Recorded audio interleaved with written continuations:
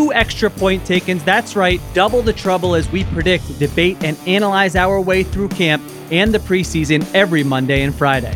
But that is not all. Stephen Ruiz and I will be coming to you every Wednesday. We'll talk about everything in the world of the NFL. And who knows, maybe Stephen will even have something nice to say about your favorite squad.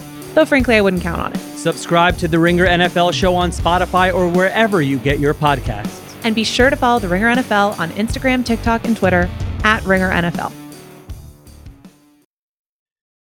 It's the Full Go presented by FanDuel. The second half of the NBA season is here, and you can bet on the action with an assist from FanDuel, America's #1 sportsbook. Right now, you can check out the new and improved Parlay Hub, filtered by odds, sport, and bet type to easily find the most popular parlays and same-game parlays all on one page. Plus, start betting on the Explore page and the Pulse, and bet live same-game parlays for every NBA game. So download the app today and bet with FanDuel, the official partner of the NBA. The Ringer is committed to responsible gaming. Please visit theringer.com/RG to learn more about the resources and helplines available, and listen to the end of the episode for additional details. Must be 21 plus and present in select states. Gambling problem? Call 1-800-GAMBLER or visit theringer.com/RG.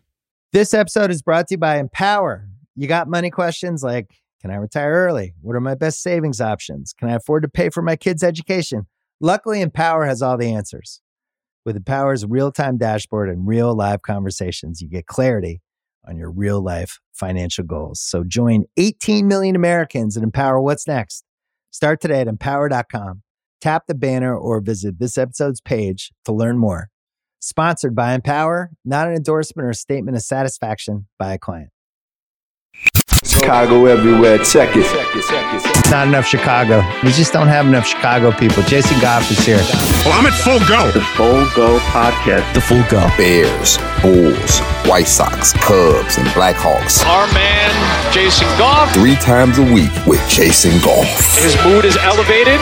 He is feeling good. Jason, I'm loving the Full Go. Love the Full Go. The Full Go. The Full Go. Welcome to Full Go with Jason Goff. That is what I'm talking about.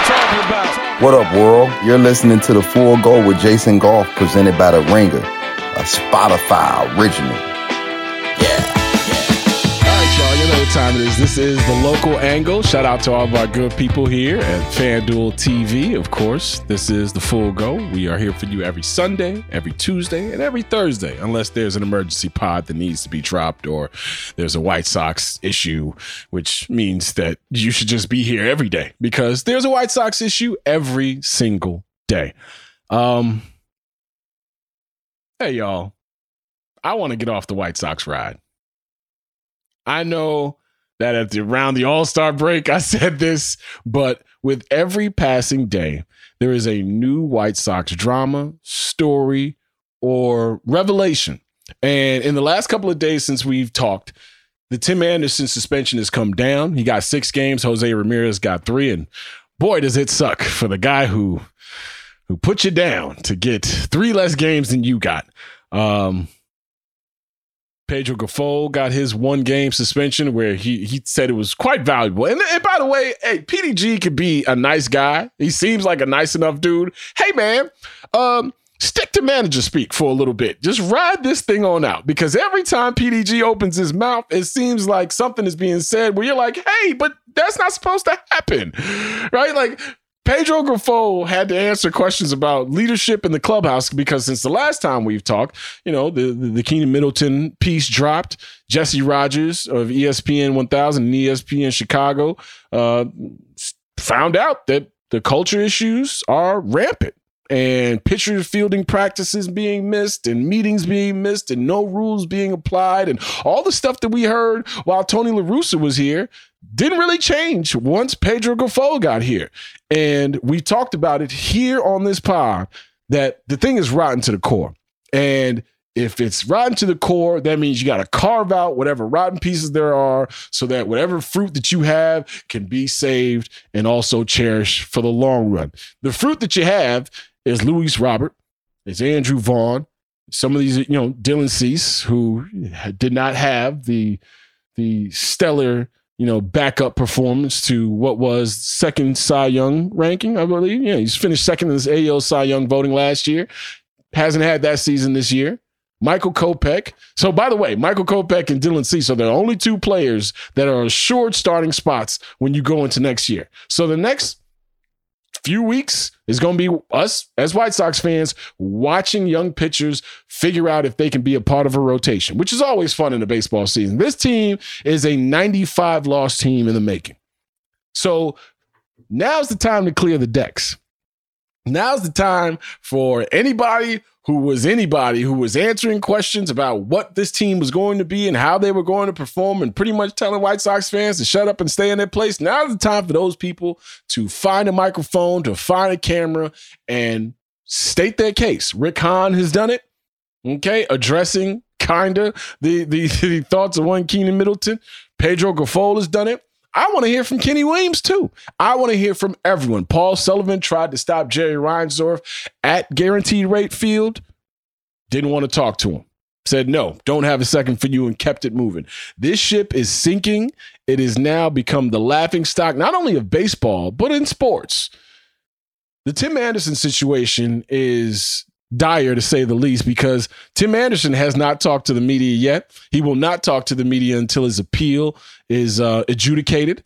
And once he talks to the media, then don't really know what he's going to have to say. And on top of it, all the things that are being said about this team around Major League Baseball, I had a chance to watch Mookie Betts sit on a couch and talk to, I forget who he was talking to. It was another baseball player. You know, they're all anonymous out there outside the brothers. Mookie Betts is sitting on a couch and he says to the other baseball player, who I had no idea who he was, he says, hey, man, my man got. Tim Anderson got. That's his guy. But what was more astounding to both guys on the couch was there was nothing else that happened. No Chicago White Sox found it in his heart to say, all right, I'm going to mix it up with this guy. You can't just be knocking out our team leader and our shortstop and the face of black baseball and the face of the future of this franchise. Nothing happened. And then we come to find out that 670 The Score right here in the city of Chicago comes about with a report that Yasmani Grandal and Tim Anderson had their own, shall we say, interaction in the clubhouse where Yasmani Grandal slapped Tim Anderson. Now, this is the report of 670 The Score. Shane Reardon in that afternoon show. Shout out to Danny Parkins and Matt Spiegel, who have both been on this pod. If these things are true, harken back, I don't know, 40, 30, 20 episodes, whenever we've talked about Tim Anderson and the Chicago White Sox, and Tim Anderson specifically, I've talked about how lonely a place it is for brothers in Major League Baseball. You look at a clubhouse now where the leadership has gone to the birds, so to speak. I mean, let's face it. Who is the real leader on this team? If the pitchers are the leaders on your team, then you're fucked. Because guess what? Pitchers pitch once every 5 days. So when a guy isn't pitching, he doesn't really have a voice on the team. Jose Abreu goes to the Houston Astros, and lo and behold, they really don't need him. But Jose Abreu seemed like the linchpin for a long time. And it all makes sense because look how Jose Abreu exited his White Sox career at the end of last season. The man did not even want a curtain call. The last day of the season, he did not want to be on the field with them. He said, no, thank you. If y'all gonna get me out of here, let's make it a clean break. I said goodbye yesterday when y'all didn't know it was time for me to say goodbye. This thing has been pitiful. It's been sad to watch. It's been tough to take in. And for any Chicago White Sox fan out there that isn't completely apathetic, watching the rest of these games is torture. Because you've wasted the Luis Roberts season, the Andrew Vaughn season, the reckoning, the becoming, the coming of age story that Andrew Vaughn was supposed to be really didn't happen. Yasmani Grandal now is looking like some of the worst money this franchise has ever spent. I'd be surprised if Yasmani Grandal is in a White Sox uniform after next year. He's got to address the media for these reports. So he's either got to, turn around something that he did or just flat out lie and say, I didn't do it, and hope the Heat doesn't catch up to him for the next 30 some odd games. Meanwhile, you've got thoughts or talks, I should say, of Eloy Jimenez not working hard. And let's face it, who, as a White Sox fan, let's be real, y'all. We've been kind of talking around this Eloy Jimenez thing for the last few years with the soft tissue issues and, the constant muscle pulls and, never really looking like he's in the greatest of shape. We just thought, hey, if he hits home runs, screw it. you can miss 30, 25 games, 40 games, 50 games a year. But guess what? He hadn't hit the requisite amount of home runs because he hadn't been out there. And now that Keenan Middleton is gone, and now that a lot of things are pouring out of that clubhouse from guys who aren't there anymore, it's very apparent that this thing has been shipwrecked for a while now. We were just looking at the shiny sails, right? The awesome mast, right? We were looking at how big the boat was. There's been holes in this thing from Jump Street. And when we talk about culture, which I think is an often overused word, winning defines culture, but losing defines it as well. And how you lose defines it. This Sox team hasn't seemed like a team that's been pulling at the same end of the rope for a few years now. You got pitchers who have been throwing subliminals at position players for the last year and a half. Go back and read all of these quotes that we've been reading from Lance Lynn and Liam Hendricks and all. Name whatever pitcher you want to name. This has been a divided clubhouse and a divided dugout, seemingly now for a couple of years. They were just talented enough to play over it. And when the talent goes away, and when the leadership goes away, and when the respect of a manager goes away, what else do you have? You have a floundering baseball team that can never quite flip that switch, because that's all we were waiting for, right? Oh, don't worry. White Sox, they just need 2 good weeks of baseball. We've been saying that for 2.5 years. They just need a month. They get on the roll. Oh, wait a minute. Is this Yankee series the series that's going to turn it around? Oh, wait a minute. You saw what they did to the Rays. They just been winning off of talent solely for the last couple of years. And now that the talent has taken a dip, Tim Anderson has turned into one of the worst Major League Baseball players with the requisite amount of plate attempts, or plate appearances, I should say, this year. You've got the fight. Now you've got all the ensuing nonsense. And then you've got Rick Hahn addressing the media. Like, I don't know about y'all, but this is not how I plan to spend my summer at all. Meanwhile, the Chicago Cubs have won 17 of the last 25 games. Baseball magic is happening on the north side. David Ross is now looking like he should be extended. Like, all the things that I'm not even that White Sox fan. I've never been that White Sox fan. I've never been the dude who looks at the Cubs and goes, nah, nah, nah, boo, boo, or goes, damn, I hate you guys because you're the Cubs. This city ain't won enough.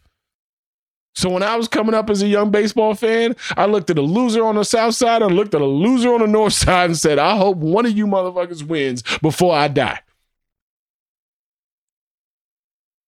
And I'm still in that camp because I am so happy for all my Cubs fans friends. Like, you got guys like Mike Tauchman hitting game-winning home runs.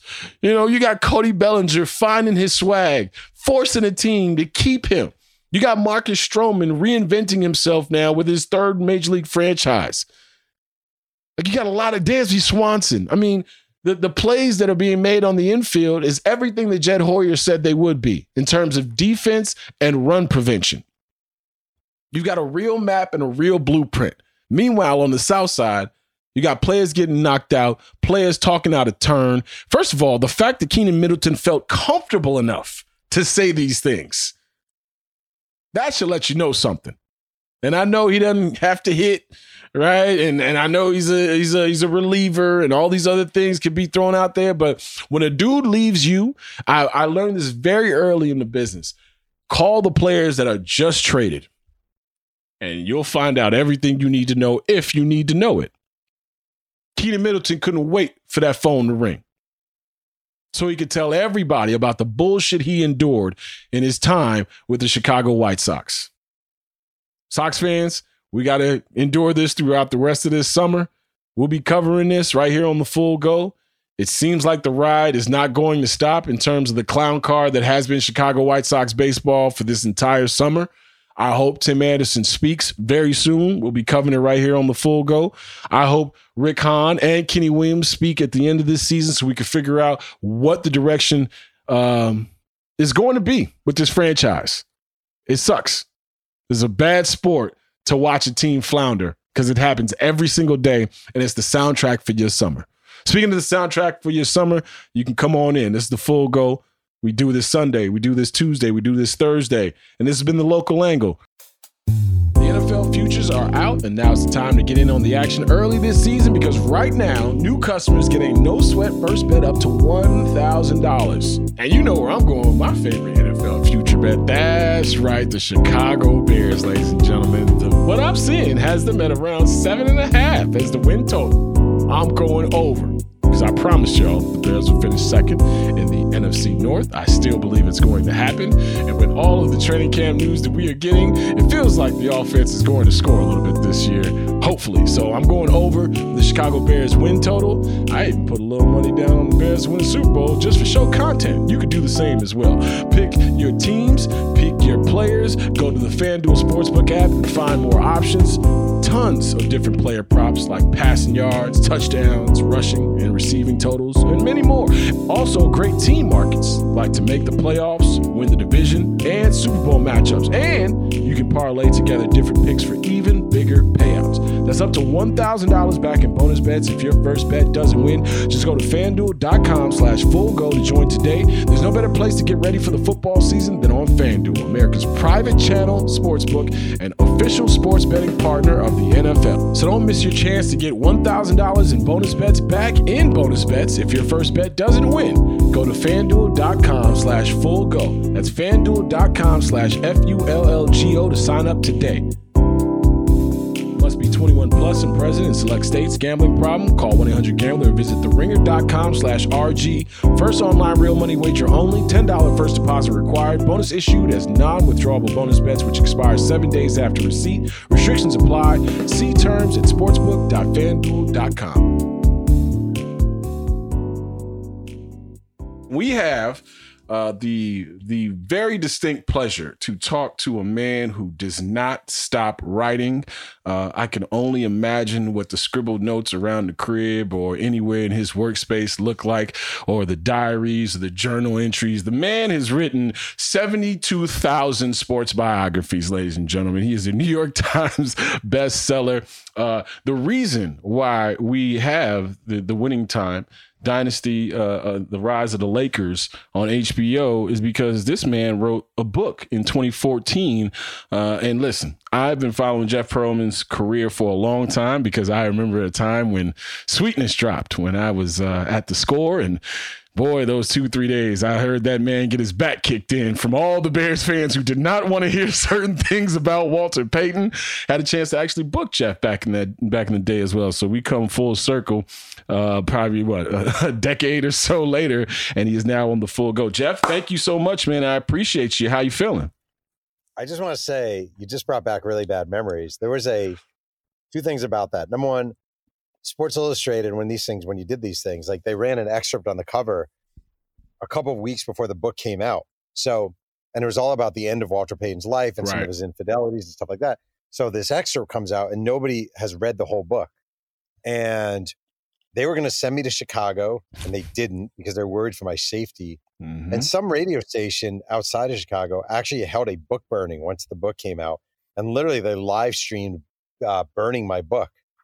And I remember writing the guy who burned my book. And I was like, kind of put my life into that book, man. That's not really that cool. And he's like, oh, man, it was just good radio. And I'm like, nah, man, that's not good radio. That's kind of nonsense. So, yeah, goofy shit. Goofy shit. I remember at the time, too, because it was like that cross section. And this, meanwhile, like full disclosure, like I have a professional friendship, with Jared Payton. Right. And at that time, I remember like all the things that were being said and discussed. And of course, Walter Payton being, favorite son of the city. And it was like one of those one of the first moments I can remember of, okay, if you do this and you do it the right way and you cover things in totality, there are going to be people who are unhappy with you. And we used to just be, used to the callers being that or a team being that. But when everybody is that and that pressure, mounts and you're just out here trying to do a gig,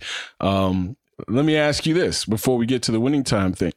Which one of these books took you to a place like you just mentioned where it was like, man, I realized the specter of this individual or this entity, but, delving into it and doing the research and talking to all the people that you have to talk to be a biographer, like which one of those books that you wrote, whether it be the Bo book, you got the Pac book coming up, the Winning Time book, the USFL book, which was fantastic. Like which one of those books made you, go to a place where it's like, okay, this is going to be a different feeling and a different vibe around this?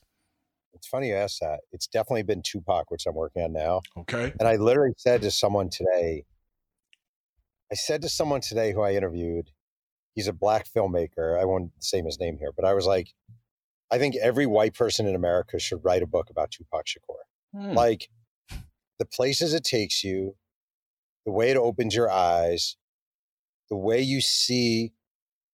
Like I'm a guy, honestly, I'm like a guy from a small town in upstate New York that was very rural. It's very Trumpy. It was probably 98% white. We had 2 black kids in our class or probably 5 Jews in our class. Like everybody should write a Tupac book. Everyone should have the experiences of going into the projects of Marin City or going to the public housing in Baltimore, of really understanding, seeing what the schools are like, seeing what it is, what his path was. I consider myself like a guy who's seen a lot in his life just by virtue of being a writer. It's the most eye-opening experience of my life by far. And like, it's shaken me in ways that no book I've ever worked on has sort of shaken me. Well, damn, I'm definitely looking forward to this one, man.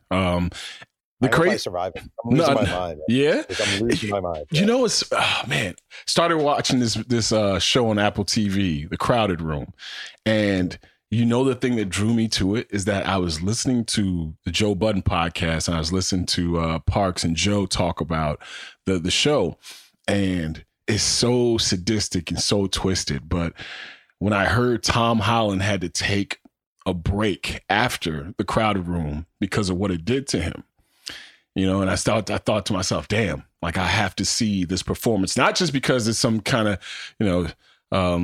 like voyeurism or anything like that, but I want to see what he did in a performance that took him to a different place. And when you say things like this, when you say like, man, like this is rocking your world, but it's up to you in this mission that you have to cover it the way that you can cover it and, disseminate it to the people out there. When you get subjects who people adore, who people love, and we see it with Bill Cosby, we see it with R. Kelly, we see it with a lot of people where people try to separate the art from the person. You as a biographer, what questions do you ask of yourself in terms of staying on task or not liking a character or liking a person too much or not abhorring a person too much to tilt the scales? Like how do you navigate those waters? So I think one of the things I've learned throughout my career, like Barry Bonds is a good example. My second book was a biography of Barry Bonds. And Barry Bonds treated everyone like shit. Like he just treated people badly. Black, white, young, old, fans. Didn't discriminate. He didn't discriminate. He was an asshole. And I feel like at that point early in my career, mistakenly, I thought the story was Barry Bonds is an asshole. And the truth of the matter is, the story is, how did Barry Bonds become an asshole? What impacted his life to the point that led him down this path? And I think if you ask, like Tupac, it's funny, like clearly I'm the only white guy in this room right now, right?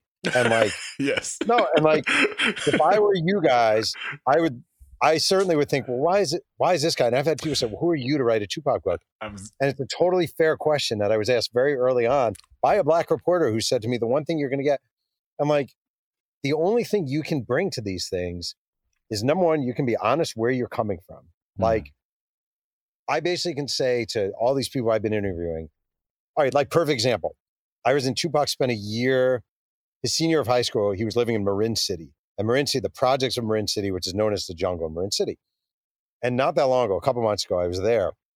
And I was sitting across from one of the major crack dealers of the time. We were sitting in his car, in the front seat of his car. And I spent hours with him.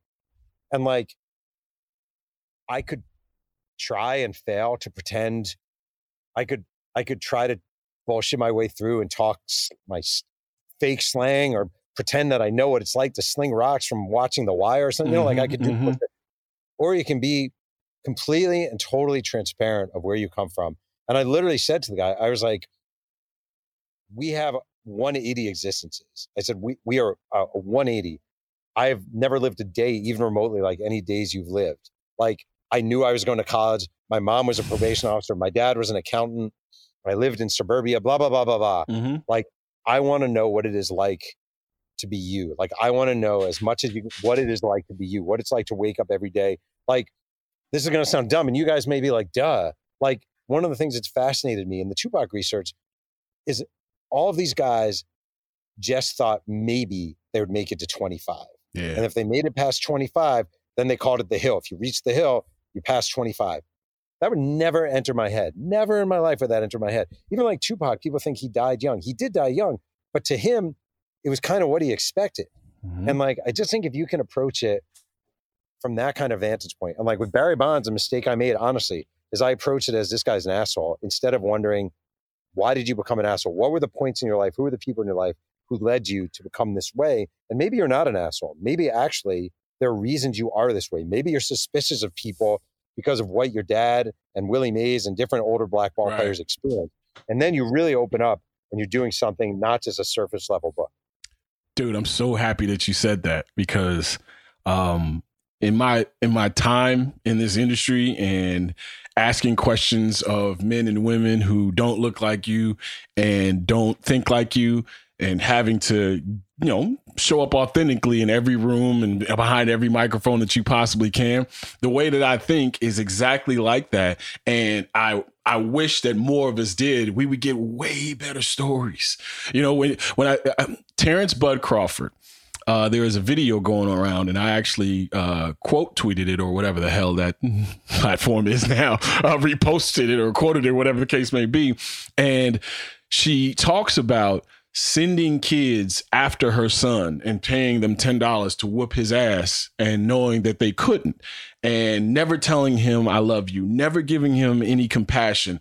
Terrence Crawford actually said that he used to go to tournaments hoping that if his mother knew how well he did, he would finally get into congratulations or an I love you. And even in the midst of all this with the sad music in the background and the splice cuts of her talking about things, she gets asked and says to the interviewer, you know, all he wanted was for me to tell him I love him. And she says, I never did. And she smiled through it. And I sat there and I saw all of the responses, right? Like, this is a monster. I saw the funny ones too. Like, how the fuck could y'all ever bet Errol Spence after knowing what Terrence Bud Crawford went through, right? All those things. And then you start to see the degradation of the mom and all these. And I felt like I was the only one with a phone that was like, hey, y'all, just think about the shit she went through to make her that, right? Like that's her son that she's throwing out there to the wolves and never giving any love and knowing he's talented, but she can't show him what she needs to show him. Like I wish more of us who had these pens, these keyboards, these microphones asked the question, okay, why is that happening? I think we get a lot better stories. And I also think that we get the curation of these events a little bit more honestly and authentically. You know, I think a lot of the new media, which players doing their own thing now, you're still getting the jocularity and the whole bunch of the machismo bullshit. But if you sit down with a grown man or a grown woman and ask them or try to figure out what experiences led them to whatever triumphs and also find some of that pain, we'll get some of that good stuff out of there. So I'm happy. And it comes through in your writing that you think that way. I'm looking forward to the Pac book. Was you sitting with Melvin Williams? Is that who you were talking to? No, it was not Melvin Williams. Damn. No, it wasn't Melvin Williams. Guess your Baltimore, Maryland drug kingpin for 200, Alex. I got it wrong. Damn. I did spend a lot of time in Baltimore, and I did go. I toured the Baltimore School for the Arts, where Tupac went to high school for. He went to Dunbar for a year, then he went to Baltimore School for the Arts for 2 years, and I mean, it's funny because I know this isn't, but it's funny because he's a suburban art school kid, not a suburban art school kid, but he's an art school kid. So he met Jada, right? Yeah, he met Jada there. He went to school in that same class was Jada and Josh Charles. I don't know if you know the actor Josh Charles. He was also in the class. And this is crazy. And I don't even know what I'm saying, but he went to Dunbar for a year and he sat behind in math class Sam Cassell. Holy shit. Yep. Wow. So I interviewed Sam Cassell. He's like, oh yeah, I remember Pal. I was like, oh, this is the best. I love this job. It's awesome. Ain't it awesome, dog? Ain't it awesome? Like, look how much talent is in each one of these little schools that people forget about. You know what I mean? Look how the rose that grew from the concrete, this is what they call Pac and what he called himself. And man, I remember at the end there are very few things that rock me to the core in terms of deaths. And for me and what music has meant to me all my life, and my dad coming to this country and being a DJ before he got everything situated life-wise, Aaliyah, finding out Aaliyah died because I came out of a movie theater and they were playing her songs back to back to back to back to back. And I'm like, what the hell just happened here? Now, anytime I hear 3 or 4 songs by the same artist on a radio, I fear that they have died, right? Nipsey Hussle broke my heart. Absolutely broke my heart. I have not cried that much for someone I never met in my life. And, it was shortly after I became a father, so all those emotions come out of you. But man, when Tupac died and when the whole Tupac thing was happening throughout the West Coast years and the beef and all that stuff, like the amount of work that he was doing, you can't tell me that man didn't know that something was going to befall him. You talk about all those tapes and all the verses and all the, we were running around trying to find old verses, lost verses, stuff that you knew he didn't want to put out, right? Like, that's why, with all these posthumous King Von albums that keep coming out, it's like there was a blueprint, unfortunately, that now record companies are following up on, making these kids work as hard as they possibly can while they're pulling out life insurance policies on them, while also imploring them to continue to rap about the shit that they're not living anymore just because it sells. So, man, I'm looking forward to it. Time for some commercials. This episode is brought to you by NetSuite by Oracle. As your business grows, you might start seeing some lag. There's too much work for your team, too many different processes, and it takes forever to close the books. If this sounds like you should know these 3 numbers: 37,000, 25, and 1. 37,000 is the number of businesses that have upgraded to NetSuite by Oracle. It's a cloud financial system that can help streamline accounting, financial management, inventory, HR, and more. 25, that's how many years NetSuite has been helping businesses do more with less. And 1, because your one-of-a-kind business deserves a customized solution for your KPIs. It's like when you come here for this podcast or when you check out your favorite website to gather all the info you need to make better decisions for your fantasy leagues. Well, NetSuite does that for your business and then some. It's one efficient system, one source of truth with everything you need to grow. Right now, download NetSuite's popular KPI checklist designed to give you consistently excellent performance absolutely free at netsuite.com/ringer. That is netsuite.com/ringer. What up, world? It's Vic Spencer, and you're listening to The Full Go with Jason Goff, presented by The Ringer, a Spotify original. Let's talk about Winning Time, man. Season 2. Just wrapped up episode 1. Let me ask you this, man. A former control freak here. I had to let it go as soon as I got engaged. When you hand over, you can laugh it up. Everybody else is, Jeff. You can laugh at me. When you hand over your baby, man, when somebody comes after you drop 2014's Showtime, Magic, Kareem, Riley, and the Los Angeles Lakers dynasty of the 1980s. When you drop that in 2014 and then all of a sudden, close to a decade later, they're like, yo, let's make this a show. What things are you worried about? What things are you fearful of? What things are you happy about? Like, what's going through your mind when you know the HBO wants to put the bright lights on this thing? Well, first, I'm like thrilled and giddy because, and really what happened is like, for years, nothing happened. The rights were optioned by a screenwriter named Jim Hecht, and nothing happened. And he's still there, right? You still there, Jason? Yeah, I'm here. My camera went out for some reason. My bad. Okay, sorry. For years, like nothing happened. And then a couple years ago, I get a call and they're like, Adam McKay wants to meet you. And I didn't know who Adam McKay was. So I Googled Adam McKay and I'm like, oh, that's Adam McKay. And I go meet him. And I just went to his house. He was cool. I had no idea. I'm the worst. Ever since this all started, people will be like, oh, so-and-so actor. And I'm like, I don't know who that is. Oh, Purdue, I don't know. Likewise. I don't know anybody. So, so we meet with Adam McKay and he's positive about it, but I'm like, okay, this is never going to happen. And then like these articles started coming out. John C. Reilly, blah, blah, blah, to HBO show. Sally Field was a big one. Sally Field, blah, blah, blah. Jason Clarke, blah, blah, blah. Rob Morgan, blah, blah, blah. And I'm like, this actually might happen. And it's been ridiculous. Like, are there things you don't like? I'm a really bad guy. I don't know what you're like, but like, I'm sucky at watching sports movies. Oh, I thought you was going to put the period at bad guy. I was going to like, yeah, me too. But yeah. Me too, by the way. I have never seen The Natural. I have never seen Field of Dreams. There are movies that people love and are in sports lore forever that I feel like I've seen it because everybody can't stop quoting them because of their lack of personality. Right. But also like, my problem is, okay, like Moneyball is a perfect example. You've seen Moneyball, right? Yeah, I've seen Moneyball. Okay. Moneyball is an excellent sports movie. It's unambiguously a really good sports movie. But I was at Sports Illustrated writing a lot about those A's. And it's like, the whole narrative is like Scott Hatteberg saved the A's. I'm like, they had Mulder Zito and Hudson, Eric Chavez, and Miguel Tejada, and Jason Isringhausen, and David Justice, who could still, like, that team was good. It wasn't crap. It was good. The movie 42, which they just Disney-fied, the Jackie Robinson story. Yeah. So yeah, they made the word nigga comfortable, Now your kids can say it. Right. The mouse in the background with it, like, hey guys, it's not that bad. It was a disservice. And like We Are Marshall is one of my least favorite because they took a plane crash and they turned it into, just so on and on and on. And I really struggle to watch. My wife hates watching sports movies with me because I always complain about the crap. So, there are things in this TV show that either didn't happen or they're exaggerated because it's based on a book. It's not a book. It's not a documentary. It's a dramatic reinterpretation. And I just had to adjust to that. And I had to accept it. They're paying me good money. It's an HBO show. It's a really good HBO show. Yes, it's a well-written HBO show. And the guy who plays Jack McKinney, Tracy Letts, I had him on my podcast about a year ago. And I asked him this question, like, how do you feel about it? And he's like, real life is boring.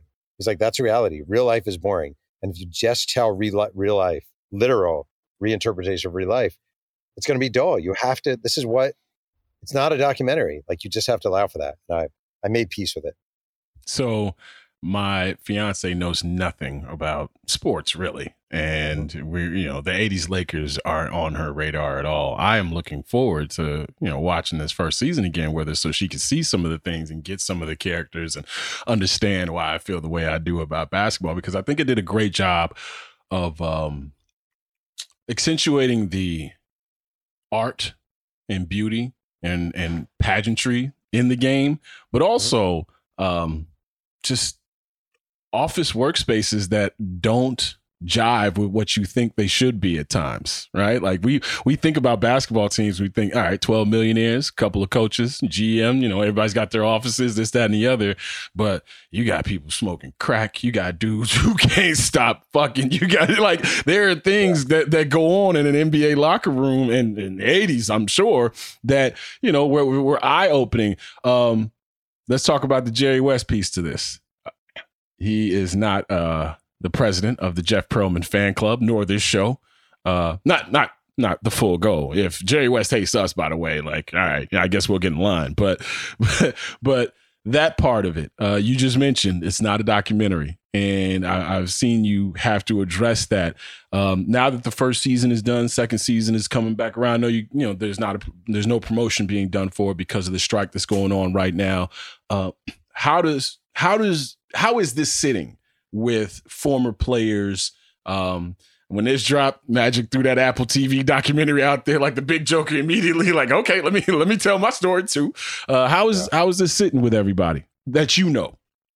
I mean, all right, so here's the thing. Like, okay, today's Tuesday. On Thursday, HBO is doing a showing for the entire Philadelphia 76ers roster. And that was arranged by Daryl Morey, the GM, who loves the show. And I know people at the Lakers dig the show. Like maybe Magic doesn't, maybe Kareem doesn't. That's fine. It's cool. I know James Worthy liked it, and Norm Nixon's son plays Norm Nixon in the show. Devon Nixon plays Norm. Jim Jones, who is a character in the show, former NBA player, loves the show. So, I mean, what can you do? The thing is about the Jerry West thing that I found really interesting. Number one, I don't think he has anything against me because he had no problem with the book. I think he just doesn't like the show. I think Jason Clarke's depiction of Jerry West is phenomenal. I honestly do. And right, so freaking good. And like, there are two guys I've ever covered like Jerry West. Jerry West and Billy Beane, two guys who could not watch their own teams play, who had to walk around the arena or go on a treadmill because they were so intense and so heated and so whatever. And my honest guess, and I'm not trying to disparage Jerry West, is he's never actually seen the show and someone told him he should be pissed off. Because if you watch a show, yeah, there are some liberties taken, blah, blah, but he's like an endearing character, principled, beloved character, principled. He is the architect of that team. So I've never felt that. I get if you're Kareem, I guess, and you're like, I had nothing to do with this, and they're using I always get it. It's funny, like, I've had this discussion with writers on the show who are non-journalists. Like, I think some of the writers are really taken aback by the criticism. And I always have said to them from day one, I'm like, you have to understand where Magic or Kareem are coming from. There's a guy on the screen who looks like them. He has his name. He's wearing his jersey. He's going by his thing. He's living his life, pretending to live his life. Kareem Abdul-Jabbar is making $0.00 off of this. Like, I get why you would be bothered by it. But I do think ultimately it's more homage to the Lakers than anything else. Yeah. No, I think the show is well shot, well done. You know, when you see the first 15 minutes of season one, you're like, all right, is this going to be shot like this the whole time? Like, do I have to get my frame of reference together, my lens together, and the comedic timing of it as well? Like, this is all things drama. This is all things, retelling. This is all things satire as well. It's life, but accentuated for the small screen, I guess you could say. The Pat Riley part, the Pat Riley piece, because it would be very easy to just go ahead and fast forward to when Pat Riley is the coach and then just take it from there. But to see sort of not the imposter syndrome, but the second guessing that mustached Pat Riley does in the beginning of the first season, as opposed to stashless Riley at the end of the season. And then, of course, being Paul Westhead's right-hand man and, seeing how much he didn't believe in himself as well. When you were uncovering the facts and the stories about this Lakers team and this Lakers dynasty early on, what surprised you in terms of what we know of some of these figures and what might have been a departure from, when we were first introduced to them to where we found them? Well, I mean, the biggest thing that I really didn't know very much about, number one, the first coach Jerry Buss hired was Jerry Tarkanian from UNLV. I had no idea about that. And then his agent was murdered and found in the trunk of a car. And Tarkanian decided to stay at UNLV. I knew who Jack McKinney was vaguely. I did not know the Lakers had this coach in 1979, who I think 11 games in was riding his bicycle, not just riding his bicycle, but to play tennis with his assistant coach, flipped over the handlebars, suffered severe brain damage, and never coached the Lakers again. Like, I didn't know any of that, anything about it, nothing. And sitting down with Jack McKinney, he's since passed, but sitting down with him in Florida when I was researching the book, was one of the most sort of intense and meaningful conversations in my life, just as this ghost of Laker past. And he told me that Pat Riley would leave him tickets sometimes and he wrote him a note once, this all started because of you. The other thing that I had no idea about that really fascinated me is Jerry West genuinely wanted to pick Sidney Moncrief out of Arkansas over Magic Johnson out of Michigan State. And what I always find fascinating about that, Sidney Moncrief was a hell of a basketball Yes, he was. Sidney Moncrief, he was not a bust he's a Hall of Famer. And let's just say hypothetically, the Lakers take Sidney Moncrief. All right. So their backcourt is Norm Nixon and Sidney Moncrief. They got Jamal Wilkes. They got Kareem and eventually Rambis, whoever, power forward, Bob McAdoo. Like, that could be a championship team. Right. That's not a bad team. That's a really, really good team. Right.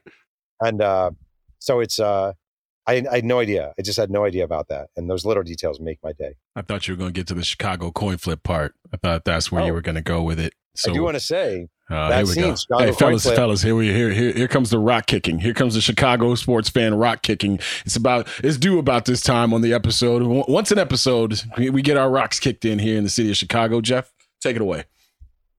Are you upset that you ended up with David Greenwood instead of Magic Johnson? Is that a problem? Ladies and gentlemen, we'd like to thank Jeff Pearlman for joining us here on the See you guys Full later. Go.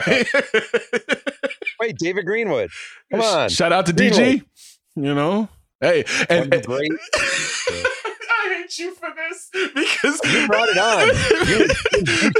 Because my lady, she was like, so if they drafted Magic Johnson, then there'd be no Michael Jordan. I was like, fist bump, babe. There it is. You got it. There you go. Huh? We do this. I could have drafted Sidney Moncrief second. That would have been pretty good. All right. See, you're doing the most now. See, I thought we was cool. At least they had Quentin Daly. Jeff.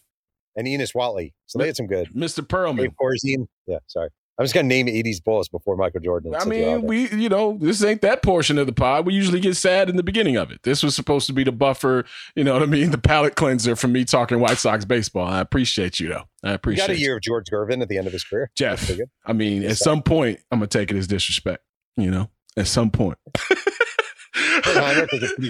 Jeff! Sorry. The fuck? He was looking good this year. He was looking good. Lonzo Ball coming back in a game now. All right, Tony, Chris, Kyle, y'all handle this from here on out. This belligerent white man has taken over the show, and this is not the way the thing is supposed to go. Y'all tell Bill Simmons that I was happy to do this for 274 episodes, but this is where I draw the line. Oh my God! So, what was the most? I won't say intimidating, but what was the most hair-raising moment in terms of the book, and where you were like, man, this is because the Spencer Haywood stuff at the end of the first season is, and shout out to Wood Harris, you know what I'm saying? Awesome. Y'all got both the Harris. Y'all got both the Harris boys in there, by the way. Shout out to Chicago, always representing. But what was the moment where you're like, holy shit, let me take a break from writing for a little bit. This was a little heavy. Well, first of all, I want to say Wood Harris also went above the rim with Tupac. Yes, he was. Yes, he was. Yeah. All right, I had a moment reporting this book that involved Spencer Haywood that was terrifying. It's one of the most terrifying moments of my reporting career. I went to Las Vegas to interview Spencer. He was very nice. This is a true story, 100% true. He was very nice. He was very cool. I said to him, Spencer, can I use the bathroom? He said, sure, it's right down the hall. I go to use the bathroom. I swear to God, all I did was pee. Okay. I flushed the toilet and the water starts coming up really fast. And the water's coming up. And his daughter's bedroom is next to the bathroom. And there's a crack under, so you can see the carpet there. And the water is coming, and there's not a plunger to be found anywhere. And the water is overflowing in Spencer Haywood's bathroom, running down the side of the toilet into his daughter's room as I'm standing there lifting the back of the toilet off, trying to move around different parts, and you lift the pump up, but it's not stopping, and the water's coming down. And I go out, and I very calmly walk up to Spencer Haywood, and I say, Spencer, do you have a plunger? And he hands me a plunger, and I'm literally in Spencer Haywood's bathroom. Historic Spencer Haywood, all-time great Spencer Haywood, plunging his toilet. All I did was pee. That's all I did. And I'm plunging the toilet, and finally it stops, and there's water everywhere. And I go back out calmly, and I say, Spencer, do you have some paper towels? And he hands me a bunch of paper towels. And I'm literally on the floor in Spencer Haywood's bathroom, cleaning up all the sop. And all I did was pee.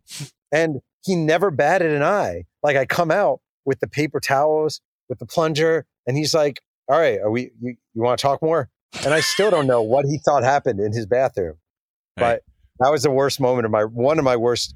The other was when I thought J.R. Ryder was going to kill me, but otherwise, that's it. No. You can't do that. No. Yeah, of course. Shout out to J.R. Ryder. Love J.R. Ryder. Yeah. Right. Yeah. J.R. Ryder. He was Ja before Ja. Yeah, he really was. I mean, more crazy than Ja. J.R. Ryder was crazy. J.R. was 100% you didn't want to fuck with Isaiah Ryder. When he changed it from from J.R. to Isaiah, I was like, okay, yeah. It's a different animal. All right, so I did a book called Three Ring Circus, which is based on the Shaq Kobe Lakers, and J.R. Ryder played a year with that team. And I really wanted to interview him, but I didn't have this is a true story too. I didn't have a phone number for him. I only had an address in Arizona. And I was going to be in Arizona for something. So I figure I'm just going to drive to his house and knock on the door, which you do every now and then. Jeff. And Jeff. How many? Jeff. I've knocked on many doors. How many? No. And that's not what I'm going to ask you. How many black friends do you have? Because if you know better that I can't show up to my mother's house without calling beforehand. All right, so I do admit it's not the best judgment, but that's the thing. If you want to be a journalist, you knock on doors. Like, period. You actually do. I swear to God, you have to knock on doors. Just run up on J.R. Ryder real quick. So, okay. To get there. Now, another thing I did wrong, I'm not going to lie. I got there like 9:30 in the morning. Oh, even better. Yeah, right. Way too early. I go up and I'm nervous, right? And I have a copy of my USFL book with me. I wrote a book. I have it with me. Because you want to show that you have at least. I knock on the door. My hands are super nervous, sweaty.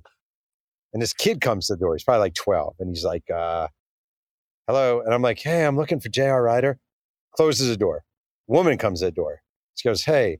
I'm like, hey, this kind of random. I'm looking for J.R. Ryder. She goes, hold on. She closes the door. And I hear this adult man with a voice that sounds very much like J.R. Ryder's and this woman yelling at each other. Like, who is it? Blah, blah, blah, blah. Okay. The door opens and there's J.R. Ryder. And J.R. Ryder is bigger than he used to be. He's not like fat, but he's definitely bigger. And he's a big guy. He's like, who are you? I'm like, hey, my name's Jeff Pearlman. I'm a writer and I'm doing this book. And he goes like this. I swear to God. He goes, nah. He's like, nah, man. Nah. He's like, bro, you fucking just show up. And he opens the door and he comes out.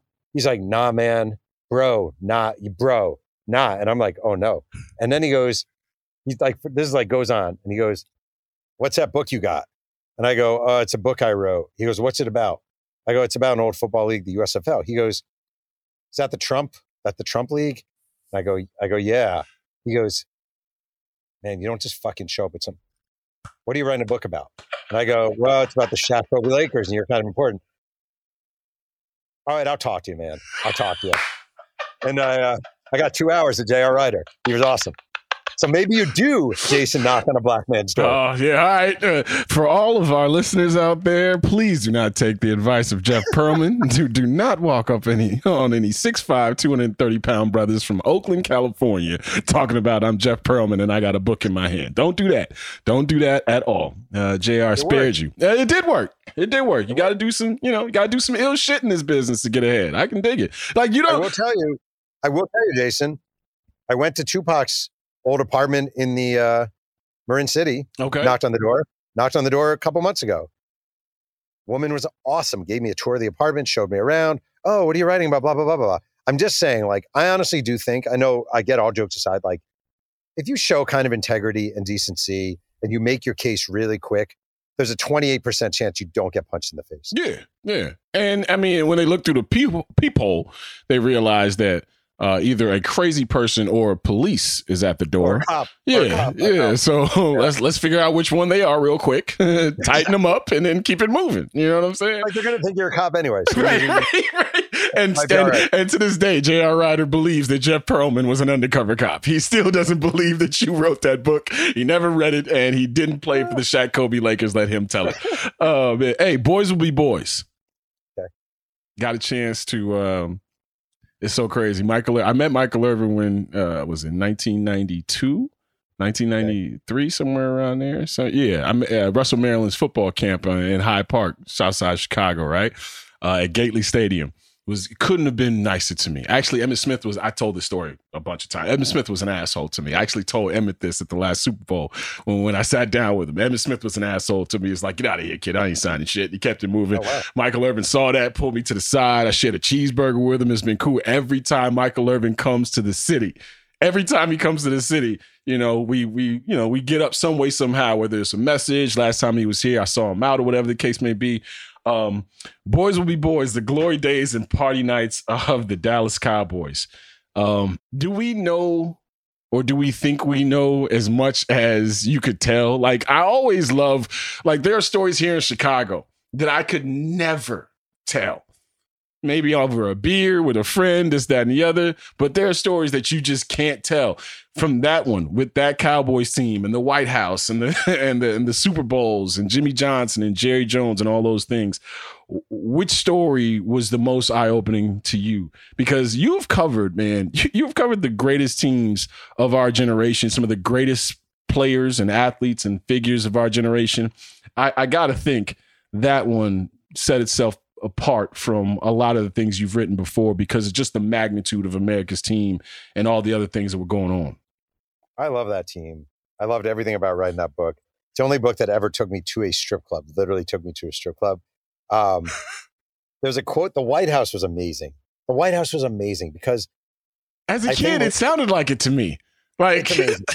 Also, it's like, it's not like it was in like a city. It was literally in a suburban neighborhood. And there's a quote, I was trying to find it, I couldn't find it, where Nate Newton was like, I don't get what the big deal is. We got a house, we got some hoes. What's the problem? Like, it was like that kind of thing. It was amazing. And for the young people out there listening, right? Because our guy, the exceptional one, Kyle Williams, is all of 23 years old, something like that, right? He's a young kid. Yeah. He's not jaded. He's innocent. You feel me? He's going to take all our jobs in a couple of years. But tell the young bucks like himself what the White House really was in the early 90s for the Cowboys. So Kyle, the White House was a place where a bunch of the Cowboys, they basically rented a house in suburbia. Like, it was like next to, like, picture your white neighbors in suburbia. And it was all the Cowboys basically running in and out coke and whores.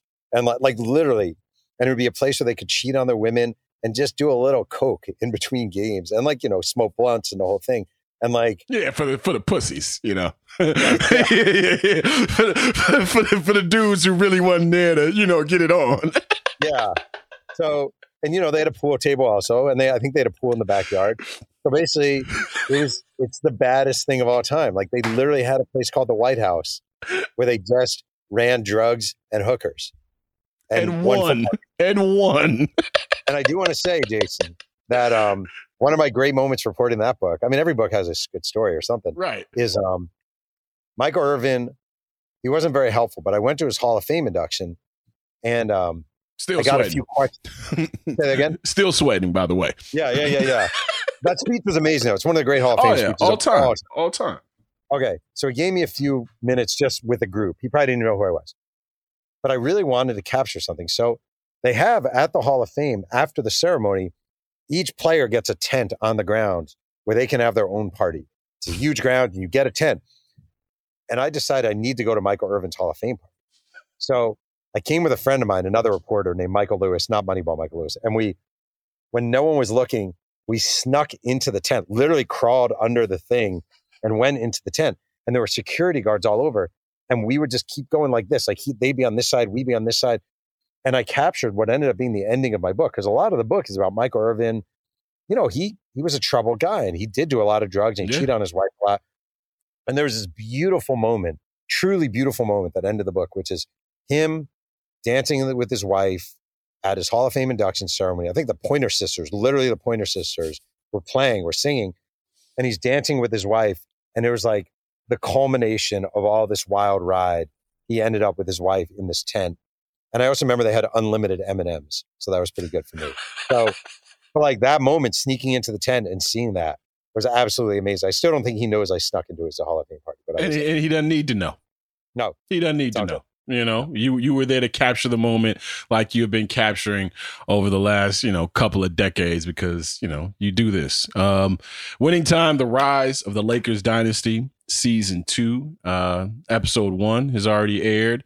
What can we look forward to throughout the rest of this season? Because I do like the fact, too, that Season 1 kept you right there pretty much in year one, bouncing back, bouncing forward, historical context and placing things and framing things in the right place. But it didn't speed through, I thought, very important events in that first year of the building of this thing. What should we expect in Season 2? So this one definitely goes a little faster because it goes from 81 to 84. Okay. They moved it along a little bit. It's a lot of Bird magic, a lot of Celtics, Lakers, a lot of the heated rivalry. The guy who plays Larry Bird is this guy, Sean Patrick. He's outstanding, by the way. He's so good. And the casting of this show, I got to say, like the big guns are obviously the big guns, but like Quincy Isaiah, a Kalamazoo, Michigan kid, like awesome. He was a football player at Kalamazoo College, had no acting experience of any note. Solomon Hughes, a former Cal center, is Kareem. Sean, who just, and I gotta say, I told someone this recently. Sean lives about an hour north of me, the guy who plays Bird. Okay. He's about 31. He's a good basketball player, really good basketball, about 6'4". And he came down and ran in my pickup last weekend or 2 weekends ago. And he still shoots like Bird because the trainers changed his shot. So he actually has the overhead release like that, just like Bird. And he talks a lot of shit too. He actually talks shit. Not as well as Larry Bird, but he talks a lot of shit. So it's really good. And the most important thing is episode 6, a certain handsome Tupac writing reporter gets a cameo, a 3-line cameo in a stretch as a reporter named Jeff. There you go. There you go. Always best to put yourself in there some way, somehow. You know, you show the youngins, hey, man, look at what I did. I was on HBO. One day, if you work hard, you too can be a mediocre hack writing books and having an HBO show. Well, shit, Kyle could do that right now. He got a Northwestern degree. You know what I'm saying? He could do that right now. Feel me? Jeff, this has been fun watching and reading your career. It's been awesome getting a chance to book you when I was at the Score as a young producer. Really, really cool to get a chance to sit down with you on this podcast. Season 2, really, really looking forward to it. And looking forward to more stuff from you. The Pac book, can't wait. Can't wait. The Bo Jackson book was phenomenal, right? The 3-Ring Circus, phenomenal. Like you have been documenting the times for a while now, and we appreciate it out here because, you know, it needs to be told. It needs to be told. Thank you so much, man. I just want you to know, I think my next book is going to be about the C.J. Watson-led Chicago Bulls. All right, well, this is the shit. This is why I don't leave on a high note with you, because I should have remembered the bullshit that you pulled in the middle of the interview, and then you came around with the recall at the end. So, you know, you can catch the comedic stylings of Jeff Pearlman on Twitter as well, by the way. He's always fighting the good fight out there. You know, engaging in that white on white crime out there on Twitter. I see you. I think you are, like, in terms of who white people are mad at. Anytime Jeff Pearlman has something to say, boy, it's like I sit back sometime like, hey, y'all know he one of y'all own, right? Y'all can take it easy on him. I know. I feel like I'm Jamel Hill's #1 defender. That does not go over well. Yeah, I know. Hey man, we get you a tan. You could be a civil rights activist. There's a couple people who flip. What's up? I have to say one thing before you let me go. Go ahead. I'm not saying it means anything. I'm not saying it doesn't. But right now, if you go into Targets across America, they have my Bo Jackson book, the last one I wrote, and it is under notable Black authors. You know what? I'm just saying. You know what? If Target says it. You know what? See, I'm trying my hardest to like you, Jeff. I'm trying my hardest to like you. Why are you dissing a notable Black author? Hey, that's going to be the excerpt from this interview, by the way. Noted Tom, Jason Goff, is dissing notable Black author Jeff Pearlman. Yeah, that's what it'll be. You see, this is how they do it, Kyle. Just keep your third eye open. then divide and conquer out here. Jeff, super dope, man. Thank you for all the time you've given us. I'll be out in LA end of August, man. You know, let me know. That'd be great. For real. No, I will, man. So we exchange information, and me and CJ Watson and the boys will come through and see if you're still talking that shit. You know? Fair enough. Appreciate you. Jeff Pearlman right here on the Full Go Podcast. We'll be back with more of the Full Go with Jason Goff after a word from our sponsors. This episode is brought to you by UGG. Y'all know UGG is a brand that athletes wear all the time in the tunnel and on travel days. Well, I bet you think UGG season is only during the colder months of the year. Au contraire. You're wrong. You need to check out the latest spring drop from UGG. They have everything from sandals to clogs. I like the sandals. UGG has you covered for your next spring adventure. Shop the Golden Collection at UGG.com. This episode is brought to you by Hotels.com. If you're busy like me and you're trying to catch your kids' games, it's important to have somewhere where you can go to find a good hotel. We're all over the place. Sometimes, we're in Florida, we'll be in New York. We want to take the wife on a quick vacation and get away. Whether you're looking for a relaxing getaway or heading out of town to see the playoffs, Hotels.com app has a perfect hotel for every trip. Compare up to 5 hotels side by side so you can see prices, amenities, and star ratings without having to switch back and forth between options. So start planning your next getaway and find your perfect somewhere in the Hotels.com app today. Hey, this is Lance Briggs. You're listening to The Full Go with Jason Goff. Jason, you're probably the most famous person in this grouping right here. That means nothing. Do you think about that, right? Like, to the shit to the winner, that's gonna to come the winner goes the spoils, right? So, like, with these figures, right? These athletes that Jeff has written about, these people, as you attain a certain level of greatness, and it opens up the rest of your life, like, to the rest of that, and it's such a give and take, and such an interesting push and pull between the storytellers and the subject matter, which is the athletes.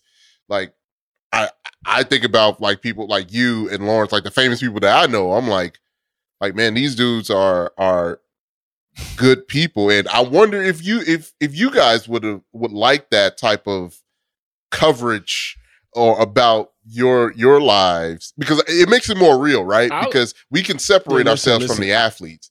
But, like, I listen to Jason Goff all the time, or I listen to his podcast, or watch him on TV all the time. It's more personable. But Jason, how would you feel if something was written in that vein, with all the objectivity in it? So I made it my point when I finally got a chance to have a microphone full time to treat and try to make, like, my coworkers understand, like, same shit that we going through, they just doing it on TV, or they just get millions of dollars, but infidelity, mental health issues, drug abuse, substance abuse, all the things that people go through in life, or that you're not too far away from, we go through it as well. So if you talk about it through that lens, you'll be fine. Like, and I think I'm a different case study too, because, like, I kind of had a chance to grow up in front of people, on the radio, because I was, calling as a kid, and people heard my voice. People heard my voice change when I hit puberty, all those things, right? And then they heard me when I was 19, 20 years old, finally getting my shot. So it's different. I kind of was born into it with, yeah, man, you tell them everything so that they can't, back alley you with anything. But at the same time, you realize how much your privacy is power, right? I talk about my kid all the time, right? And I've talked to my therapist about this. In some way in my head, I've kind of made it so that, the day that I am no longer here, I hope this city takes care of my son the way that it took care of me. Right. So, and I think Jay is 1,000 times more talented and charismatic and free and confident and more vibrant than I was at his age. So I can only imagine, I got some resources, and I got, some knowledge that maybe my parents didn't have when they had me. So I'm like, oh man, get out there and, do whatever you want to do. Oh, by the way, y'all, doesn't my kid, make everybody happy when he's like that kind of thing. But at the same time, right, like I've talked about it on this pod, co-parenting and custody and all these things. Like, these athletes deal with all these things, and then we look at a bad game and go, damn, why isn't he playing well? Or, this week he looked sluggish. Well, he had shit going on, right? Like, I think the more we cover it like that, the more we humanize these dudes and these dudettes and take away just being a number on a jersey. And yeah, man, if somebody wanted to tell, I had a couple of dudes following me around for a few months, trying to do some documentary for a little while, right? And they saw some real shit, right? They heard some real conversations, right? Like, and you hope that you put enough out there that people came away okay in their experience with you, but you also understand you can't control it. Like, I know people who have had interactions with me that didn't go the way they would have liked them to go. And I know they called me all kinds of names on the internet and talked crazy about me. And, also being a public figure, hey, man, people get you information just like that. You know what I mean? I still order takeout right? Like I still get food delivered, right? I still got to go to the DMV, right? I still got to, if I get pulled over by the police, they gonna run my plate and they gonna know, you know what I mean? That kind of thing. So it's like, you can't really control any of it. Just try to be a decent person, try to, live between the lines as well as you possibly can. And also it's the, I don't think we realize how much these dudes and these ladies can't do because of who they are. Like there have been times where things might have gone a different way had I not been on television or on the radio for most of my adult life. All right. There are times where I would have loved to have reacted differently and it probably would have called for it. But I got to step back and think there's bigger things at play here. That person's name ain't going to lead the news. You know what I'm saying? Like those type. And I got a kid, you know what I mean? Those things, right? Athletes got to run into that every single day. That's why whenever I compare or try to talk about it or place myself in an experience, it's usually me saying on a much, much, much, much, much smaller scale. But yeah, you mess with me, it's cool. I do something back, I'm in trouble. And I once, I'm glad Jeff got to the point where he was like talking about like why things happen or, how somebody got to be that way. Because we far too often, and it's easy, I do it sometimes too, far too often we look at these things like, oh man, this is just a person making an awful decision or this person's an idiot and you're like, hey man, Jalen Carter shows up to the combine overweight and can't get through the drills. His fucking friend just died next to him. like him and his friend did something they probably do quite often. And this time it didn't work out. His friend and a trainer that he worked closely with died. You talk about a trauma for a 21, 22-year-old dude who now has to be on the biggest stage of his life and has to be on a job interview for 32 potential employers. I know motherfuckers who can't get out of bed after they go drinking or something bad happens and they can't answer the bell. Right. So, I always try to impart upon fans. It's not that far removed. Like you're not as far removed from these people as you think you are. Maybe because of money, maybe because of fame and celebrity and living situations and lifestyles. That don't mean shit because when the problems come, their confines and their jail is a lot different than yours. You got a 9-to-5 and shit ain't going well. You go and blow off some steam and ain't nobody going to see it. Ain't nobody going to hear about it, talk about it, or care about it. Your 9-to-5 is public and you ain't good at it. Guess what happens? You go blow off some steam. You about to be talked about, right? So, like I can't. I always have to preface this, and I hate doing it because I feel like I'm speaking to the loud minority when I'm like, smallest violin. But it's like it's okay to get your violins out for rich people sometimes too. Shit, and this has nothing to do with having money or not having money. It's just about empathy. And being human. Like watching the first season of that show and seeing the interactions and the interpersonal relationships that you would probably see in any office workspace. But this is just high stakes business. Millions and millions and millions of dollars on the line. You get a report card at the end of every 2 hours and 15-minute session, which is a game. Like, you just have to move it into different sectors and reframe how you think about it. But bad days happen in front of the camera as well as they happen on, the assembly line. So if somebody was to tell a story about me, I hope it's after I'm gone. Because, anytime I talk to anybody now, the moment they say something that I didn't say, I'm on the line with them. It's the Full Go, baby! All right, that's all the time we have for episode 274 of the Full Go podcast. I want to thank our guest, sports biographer, and random podcast flasher. I don't know if that got in there, but he did promise us that he was going to, flash us, and we didn't get that. He's Jeff Pearlman, by the way. Shout out. Yeah, noted Black Arthur, Jeff Pearlman. They gonna kill us for that, boy. The brothers, the brothers with the Ankh rings and and the necklaces. my Israelite family gonna be out here wilding on me after this. But you see what Goff did? He called Jeff Pearlman a brother. I'm never listening to this shit again until Thursday. Oh, I can't. Oh, fuck. All right. Well, let's close it out then. All right. Shout out to. Oh, damn. I usually don't think about the title until the moment I'm done recording. Now I have to actually record the close with this on my head. I hate you, Tony.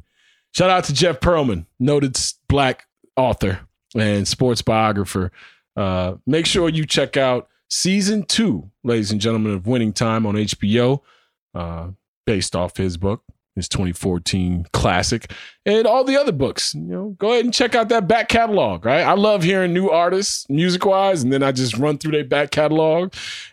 Sometimes you need to do that with writers, right? So go ahead and check out Jeff Pearlman's stuff. Follow him on Twitter. I want to thank our production staff, as always, the shadowy figure that is known as Steve Cerruti, Papa Cerruti to y'all.